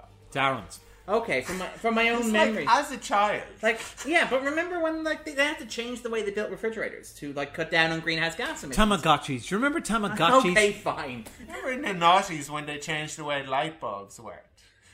Did they? Remember those old incandescent light bulbs? Yes. You just can't get them anymore. That was a very noughties thing. Spice Yeah. Girls. Do you remember them? Just showed how interested people were. Darren, sorry, we don't Climate mean to change general, at but that just... Yeah, I don't think the concerns have changed all that No, much. they haven't changed all that much, but we've engaged with them a lot less. I think we're a lot less concerned about climate change than we should be. I'll be honest, I just think this is you giving the film a lot more credit than it deserves. Fine. But bless you for trying. I am trying. I want the film to. Something that happened in the 60s. Sorry, in the 90s. I think isn't this that this kind of thing has been coming ever since people Industrial saw the Earth Revolution. from space. Yeah. Probably. Yeah, and that the environmental movement of the 70s and the stuff like ecological perspective was being able to kind of like see the Earth as this kind of like blue. Precious blue marble and stuff like that. That's the argument that image from space inspired the entire environmental movement of the 70s, like the Greenpeace revolution and stuff like that. And that's fair, and I think it is. But I think that it's also fair to say that in the 90s there was an explosion of interest sort of in these topics. Just looking at like contemporary 90s television, stuff like Star Trek doing its metaphors for ecological sort of climate change, stuff like that. The X-Files with its sort of idea of what happens to the world when it dies due to, whatever happening. That sort of stuff. Like, I don't deny that was probably a trend in popular media at the time, but again, it's the Avengers. Okay. I'm just trying to engage with the movie on a level that makes it make some sort of sense. And the only You watch way, the thing, you know it makes no The only way sense. that I can get from killer bees There's enough to climate puns and change double control. entendres, surely, for it I know. to relate to you in an On some important level. way. Yeah. I mean, come on. I'm really, really fond of, the fact that bees have stinger missiles is enough of itself, as I pointed out. But I also quite like the, I've always appreciated a woman who is meteorologically inclined. It's not really a pun, but it's just a really terrible I'm sorry, line. but unless you're actually trying to chat up a woman who presents the weather.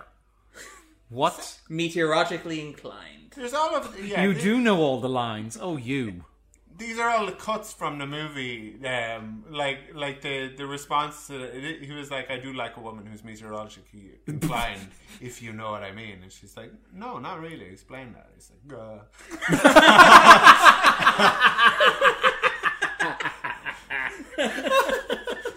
Was that the sound effect or the? Anyway.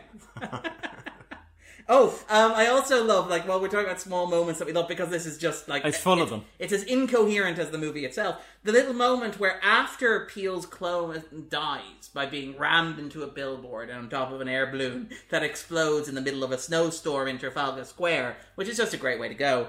There's the moment where where Steed is helping Peele up, and she says, he asks, "Your clone?" And she says, "Dispatched." I think. Sad in a way. And it's like... What? Why? Like you can't just like gesture towards well, it really brought to my attention the fragile nature of human existence, watching my clone explode inside a hot air balloon Yeah, in the middle of a you snowstorm. can't make us have any kind of emotion towards the character that tried to kill you and never even spoke. well, Yeah. she's like a child warrior. She doesn't understand what she's been doing. Has been conditioned to kill. And given what we know Winter tries with the real Peel, it's probably there's a very darker movie in there, one suspects. And also, there is no way that snowdrift at the foot of Nelson's column was thick enough that the real Peel was able to survive falling from that balloon. None. Yeah, I think the Assuming she was the real Peel. the stunt person died. I just had to check. when they were thrown out of the weather balloon. Yeah, and then they just subbed Uma Thurman in. It wasn't there goes Uma my Thurman. stunt person. Yeah, Sad exactly. in a way. That's what she's referring to. That's the level of emoting that we get from Uma Thurman. Before we finish up then... And then the stunt man... We're not finished yet. There's a lot more. The stunt person just looked up to the director and says, "Earn this." Make this moment work, damn it. Oh, God. There's inconsistencies. There's also the moment, and again, like, while we're on the subject of people being helped up after falling down, there's the moment where Steed is punched by Peel's clone in the maze. This is after Peel's clone has fared to kill him once already. So you think that Winter would have been like, oh, by the way, when he's unconscious, just, like, snap his neck or something. Yeah. But, like, then Alice helps him up, and Alice actually says to him the line, "No time. Here's the plan." And we never find out what the plan is. No, but like the way that you would edit that scene is you'd say, "Here's the plan," and you'd cut as she helps him up. But she says, "Here's the plan," and physically helps him up for a solid 2 seconds. So there's like a really awkward silence between them where it's like, "Well, are you going to tell me the plan?" It's like, "No, I have to wait for them to turn off the camera." It's just really, really poorly put together. Because you just, what you do is you cut on "Here's the plan" and him taking her hand. You don't show her helping him up. And they're just being like, it's like those sequences in movies where characters are traveling in cars, but obviously don't have any conversation whatsoever. So the conversation picks up when they get out of the car. It's very strange. You expect them almost in this movie, like seeing the rest of the movie, for it to kind of like pan to her, for the cameraman to like knock into the hedge and fall over. And the scene ends with just the camera on the ground. With Alice looking at the camera going, "All right, chap." Yeah, this is clearly the role Dame Eileen Atkins was made for.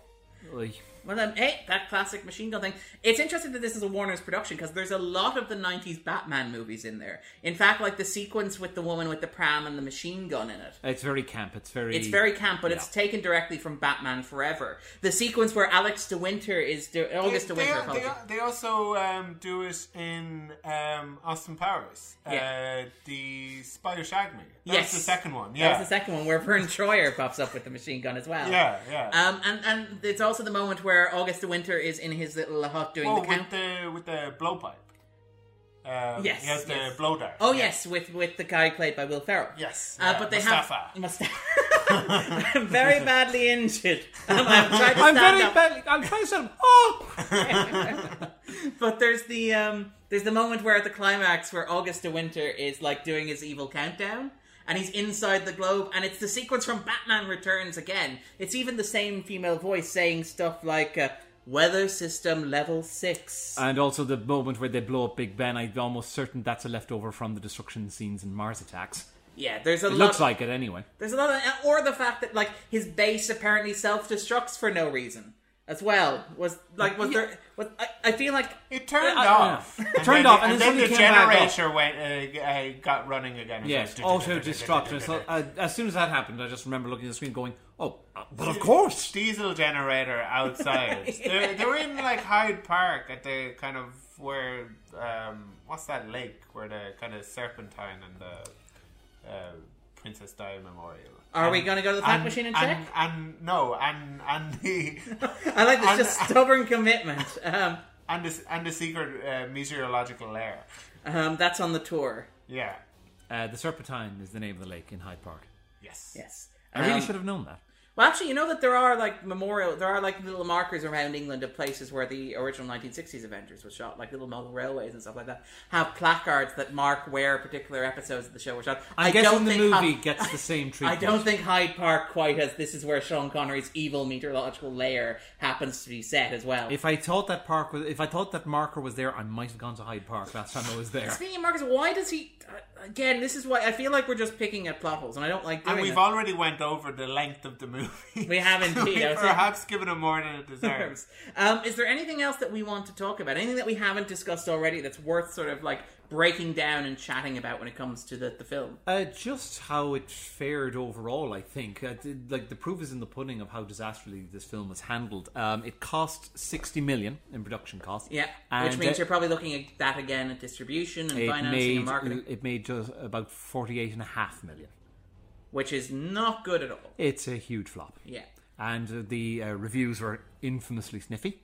Yeah, and they still are. This is, like, again, when we talk about the bottom 100 movies on the 250, we often have like moments of cult, sort of like of reclaiming it or reassessing it. We talk about this on Spice World. I know Phil's not a fan, but as Spice World has in recent years sort of built up a cult following of people who are like, well, you know, it wasn't necessarily judged entirely fairly at the time, and you know, with reassessment we can kind of talk about it. Stuff like The Room, where it's like it's built up a cult following of people who love it. The Avengers doesn't have that. One. The Avengers has not had a cultural like. Despite those 675,000 people you mentioned earlier. Well, I mean, one imagines they weren't particularly happy with the film when it was released.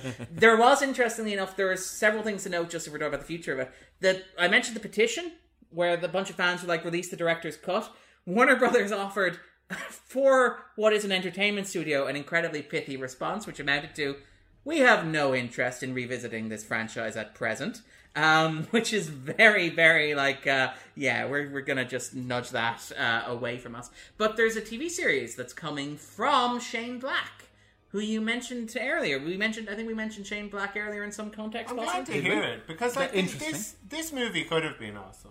I think it had potential, but it had to go back to the drawing board. The concept, I think, it could work, but it has to be completely reworked in order to make it something. Yeah. Shane Black might be the person to do it. I don't know.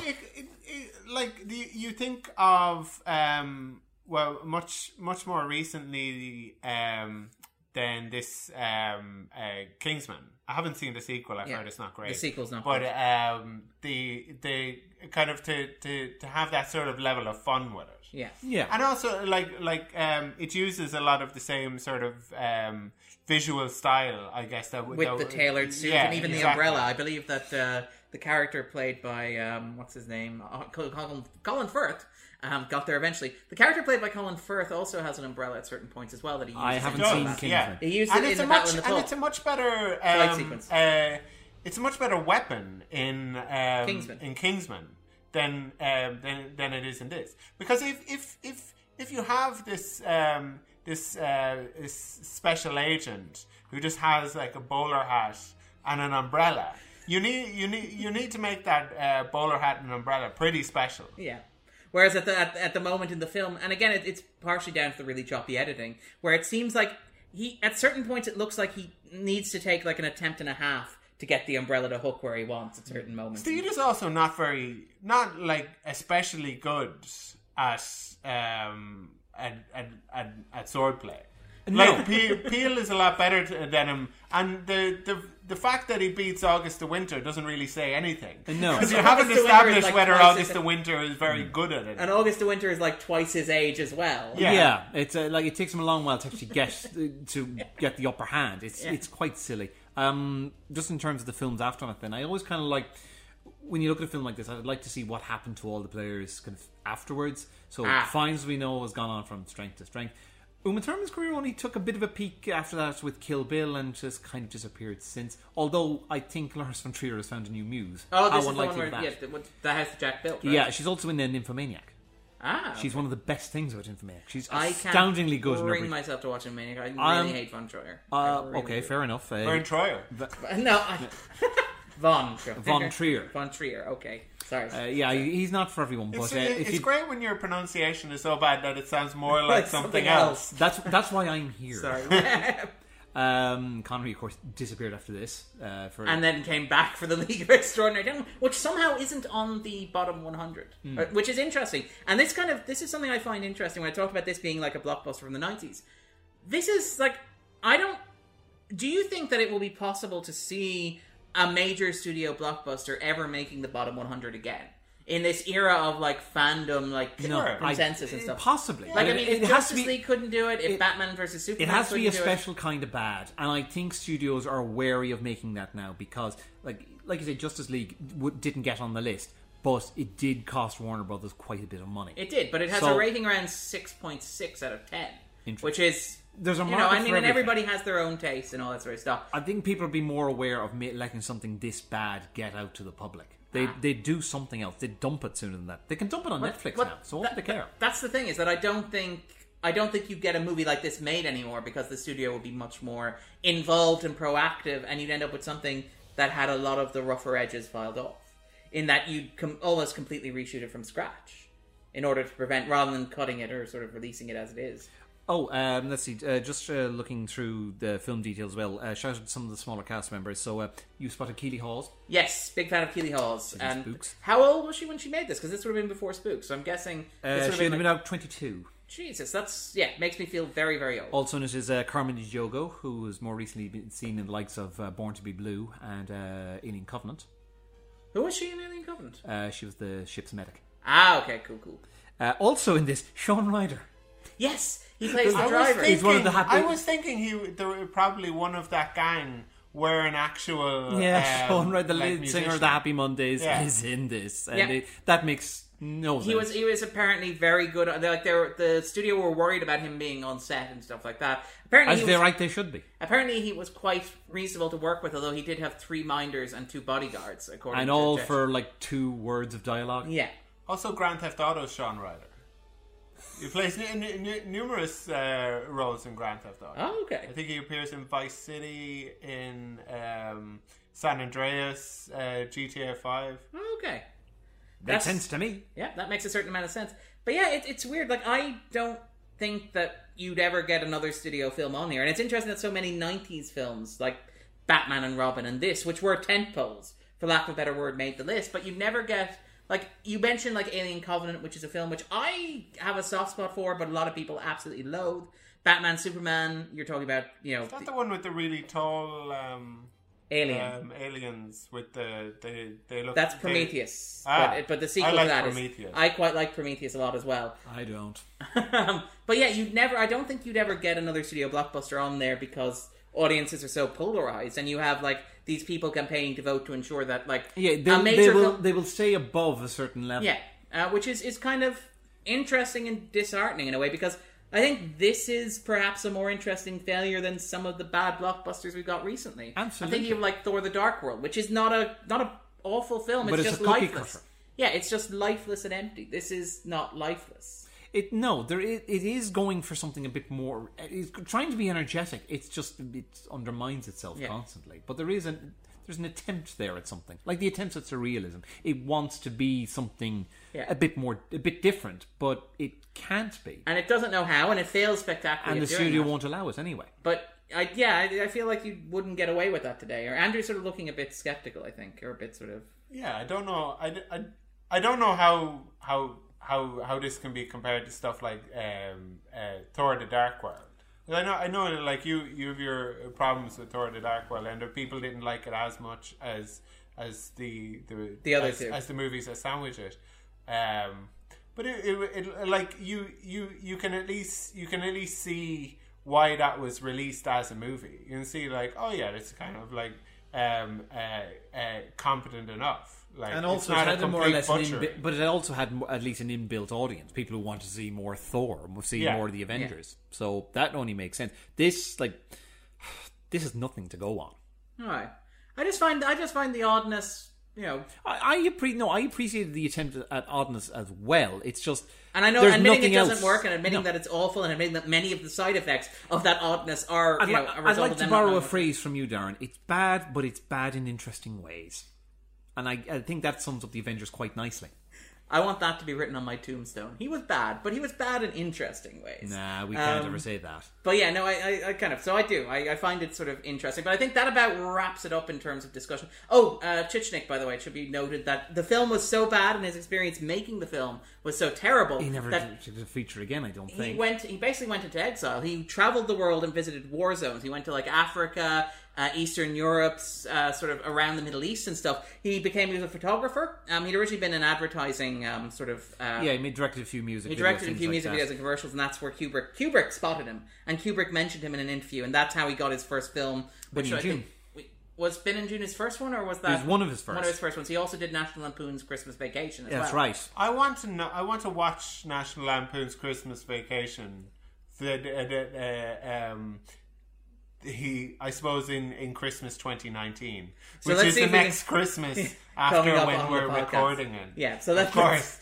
let's get this. Let's see if we can get the vote out for that one. But he retired into sort of like He's segued more or less into TV. He's done episodes of things like Helix and Burn Notice. And he directed a TV feature for FX as well. Is it Meltdown? I think it's called. I'm on the fact But that was machine. basically how he was dragged over time. But he basically said he would never direct a feature film again, and he suspected he would never be allowed to direct a feature film again. But he's talked about how like he feels like. And he feels really bad about his ownership of the movie because if it had been the version he wanted to make and it had been awful, he'd at least be able to take ownership of it. He'd at least be able to say, it's bad, but it's mine. He wasn't able to Alan Smithy it. Yeah. Now he's like, it's bad, and like... But it's not even my bad. 30% of it is me, but rearranged in an odd way. So I can't say to you, well, my version would have been great, because we don't know that. So he's talked about how that puts him in a very odd position as a director, or as somebody who made something. That's very, awful. Well, he's always got National Lampoon's Christmas Vacation and Benny and June, so... Yeah, but I like a lot of the movie would still be bad. Like it just kind of like the dramatic sort of choices don't really kind of make sense. We see looking at the movie that okay, it's very difficult to think of kind of like what version of the movie would be not awful. There might be a lot more kind of interesting sort of exposition that might kind of explain things a little bit better, but or more surrealism and more teddy bears. Yeah. But I think that about wraps it up. So what we might do is we normally ask our guests to recommend something that they're enjoying, or even to plug something that they're doing. So if listeners are looking for something and you'd like to bring a bit of joy into their lives, what would you recommend? So I'm going to ask Andrew first. Do you have something that you're enjoying at the moment that you'd like to share with the listeners at home? Whenever you're listening to this, either the second season of Dream Gun Film Reads is either coming, or has already been, or has just been, or if you're listening to this far in the future, it's long ago, and they're that's on now season behind 25. The paywall. Yeah. Oh, do they do that? Do they bury their past episodes in the paywall? In the archive. No, I think the paywall is actually that you can listen to things in the future. Okay, cool. Have a listen to that. Basically, Dream Gun Film Reads is a podcast where they rewrite scripts to popular movies and have with a kind of a comic edge and do table readings of them. Yeah, exactly. Yeah. Where they did a very good Die Hard one, as I recall. Yes, yeah. They will probably have now by now have released The Matrix and Miracle on 34th Street. Oh, their Christmas sort of episode. Yeah, and they're probably sold out at this point of the Lord of the Rings cycle, which will be recorded in March. But All right, and Phil, if you had to recommend something for I've nothing television show, book, not at album, the moment. You've caught me completely off on the spot here. So. Okay, well I'll go then. You go. Because this is sort of vaguely Britannia related and surrealism related and sort of the listeners should know some questions that Darren asked. There isn't I suppose an expectation that the person has prepared an answer. Yes, sorry. Like Andrew, tell us about the first time you saw a bad movie. Curveball. It was your decision not to script the podcast. But no, so I would recommend, because we watched something that's very British themed, that's very sort of 60s focused, I would recommend, I've been going back and I've been watching some classic Doctor Who, because they've been releasing it on Blu-ray. They've been releasing the sort of like 60s, 70s and 80s iterations of the show on there. So like, for example, Tom Baker's first year, John Pertwee's fourth year, Sylvester McCoy's final year, Peter Davison's first year as well. And they're interesting. It's kind of like not making a great sell, but they're not good.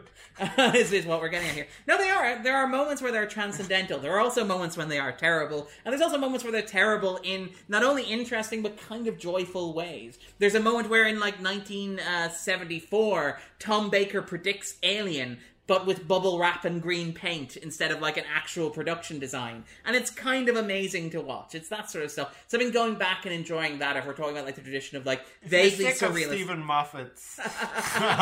No, Chris Chibnall at this point. Oh, really? Yeah. Chibnall took over this year. I've not been particularly impressed, unfortunately. I've been rewatching some of the Moffat stuff as well. Where do you find the time? See what you did we there. discussed this morning how Darren has more time for doing things. That's not for public consumption. No.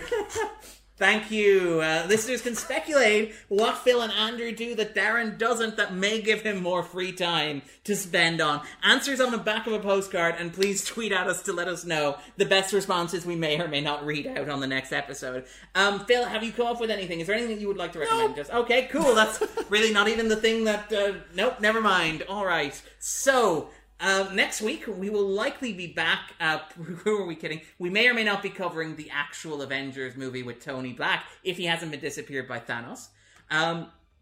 But in the meantime, if people are looking to find you online, so if they're looking for a bit of Phil, a bit of Andrew in their lives, where can they find you guys? Well, I have a Twitter account that I never check. I reactivated it against all my best judgments. Well, you went to the London Film Festival with it, I believe. I did, and, because people deserve to know my opinions.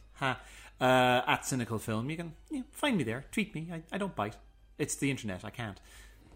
And AQUINNIUQA on Twitter. I always like that you have to spell your Twitter handle. I'd like Aquiniuqua. Aquiniuka. Yeah, I like that. Spelled exactly as it sounds, listeners. Follow the letters. To be fair, Andrew did have a Twitter account before he had a podcast. He didn't know that it was going to be an audio medium friendly Twitter handle. You can follow the podcast at the 250. We're on Spotify, we're on SoundCloud, we're on Stitcher, we're on iTunes, we're everywhere you want to be, baby. We've been getting some surprisingly good response lately. And we're very, very happy with that. And we just want to say thank you very much to our listeners. It's been phenomenal. We're very proud of it. But anyway, take it easy. We'll be back next week. Bye. Ta-ta. Cheerio. Pip-pip.